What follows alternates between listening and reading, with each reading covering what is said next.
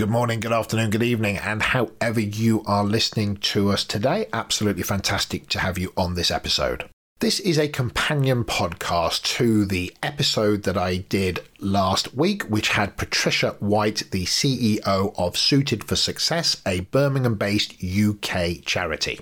The companion podcasts are our way of having a conversation after the episodes where we've had a guest, just so we can have some reflections and some thoughts about the guests themselves, how the interview went, and maybe some of the learning or the reflections that we had. Joining me on this episode, I have the great and powerful Kevin Green and the insightful and tenacious Stu Trevina. The companion podcasts are quite brief, so buckle up, enjoy the episode, and hope to see you on the next one.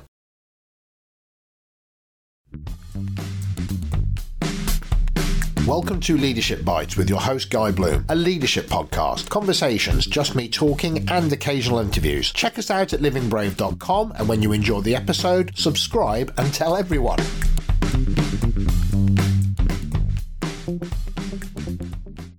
So guys, great to have you. Good morning, Stu. Good morning. And good morning, Kev. Good morning. See, I've started to introduce you separately now, so I get the voices distinctly separate. I'm very proud now of my new podcasting skill. I know. Hey, good to get you this morning. So last week I interviewed Patricia White, the CEO of Suited for Success. We weren't quite sure how to do these. Do we have a discussion after the podcast and tag it on the end, or do we do it as a separate companion podcast where we're going for the companion podcast model just to see how this plays out? This is a relatively brief conversation just on commentary. I interviewed Patricia. You guys have listened to the podcast and really just want some thoughts on that individual who runs a charity, who's a CEO of something that has an immense amount of integrity and an immense amount of almost emotional content around it when you start to listen to her. So it'd be great to get your thoughts and reactions. My first one is I latched on to the strapline of hashtag more than just a suit. I think bearing in mind listening to the types of client and customer that Patricia and the team engage with, the suit only becomes symbolic and a way forward, shaking off an old identity and how people used to see me, and look how I can start to feel about myself when you put me through confidence building sessions, and now you take a set of clothes off a peg, dress me suitably, and now I get a new level of self-confidence, I get a new level of self-esteem, and so the suit becomes symbolic of much more and much better. So for you, there's a real power there of the metamorphosis that a suit can create. Absolutely. Patricia underlining that with a comment around, I've had clients in tears because nobody has ever treated her or him like that before. Nobody has ever spoken to me like this before. You can't go in her location, it strikes me. I think I heard looks like a shop front, but it's a bespoke service. You can't just go in there, hope to pick something off a peg and go out with your interview clothes. There's other sessions, there's self-esteem, there's self-confidence, there's CV preparation, there's interview skills. So like I say, the suit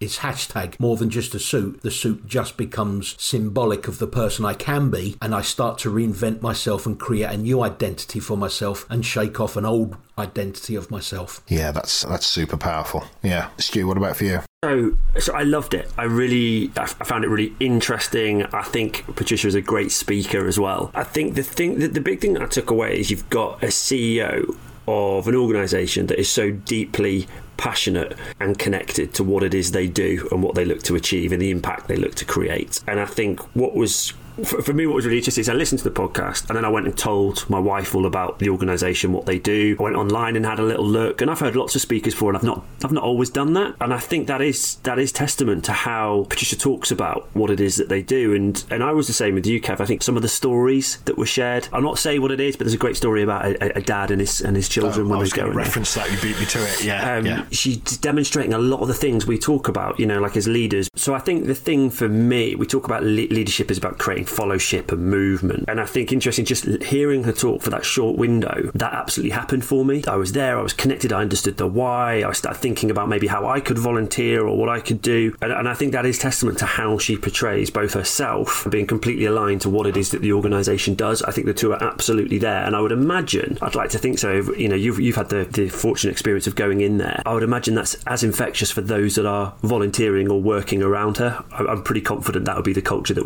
I'd kind of experience in there. Yeah, there is something about it. It really shows you the power of the individual. I mean, everybody in there has a huge amount of reason to be there, and they're giving of themselves. But if we wanted to talk from a leadership perspective, 2 or 3 things that I see, of course, is a strong personal vision that she holds to and is absolutely on message with all the time. So you do have a sense that whatever she's doing is geared towards the output of the vision/purpose of what Suited for Success is.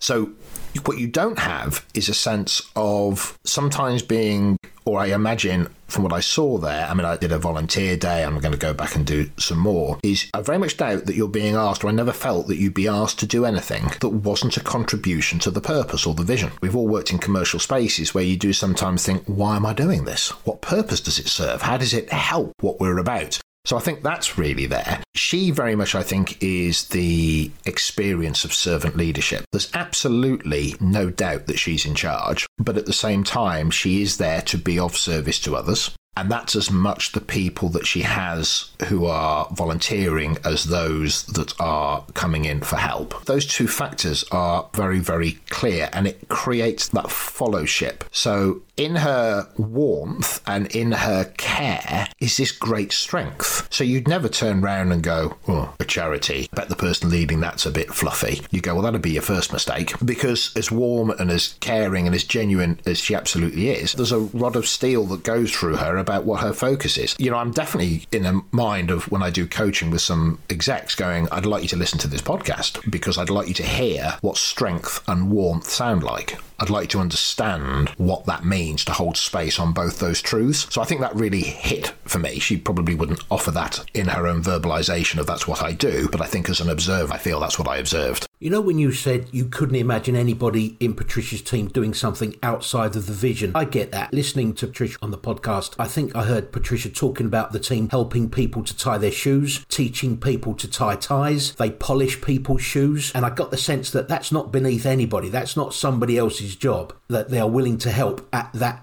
level.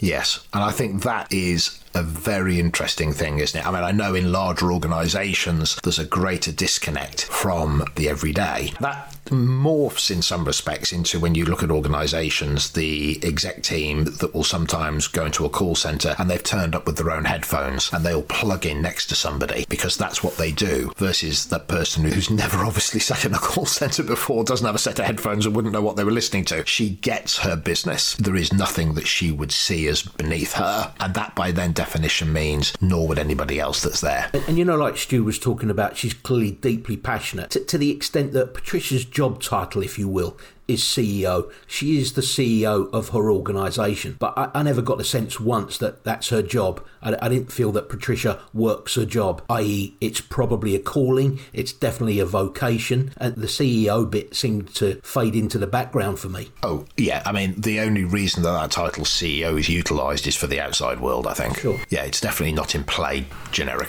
So, because I listened to the podcast and I thought of a book I've recently read, which is on, I'm going to probably butcher the pronunciation of this right now. But have you guys come across the Japanese principle of, is it Kaige, I think it's called? Have you heard? It's okay. It's doing purpose. And, yeah. So Japanese, they talk about these blue zones around the world where they have some of the longest life, and there's this Japanese principle called a Kaige, and it basically boils down to a reason to get out of bed every morning. And there's 4 principles to be met that gives you a sense of fulfillment and a sense of motivation, sense of purpose. And it's not just purpose alone. It's doing what you love, doing what the world needs, doing what you're good at, and doing what you can be paid for. And I think sometimes we see organisations put a focus on maybe one, but I think what you've got, and maybe this is the reason why she comes across so well, is you've got an individual that feels like all those are kind of being met. And I think where you say things like a calling, well, actually she's clearly loves it, she's clearly exceptionally good at it based on what goes on, but it is something, there's a big thing of contribution here as well about what the world needs. And I think maybe that's what you've got somebody that's got all those needs being met, and that's what drives that passion, the way she communicates, the way that you infectiously kind of want to know more. more. So maybe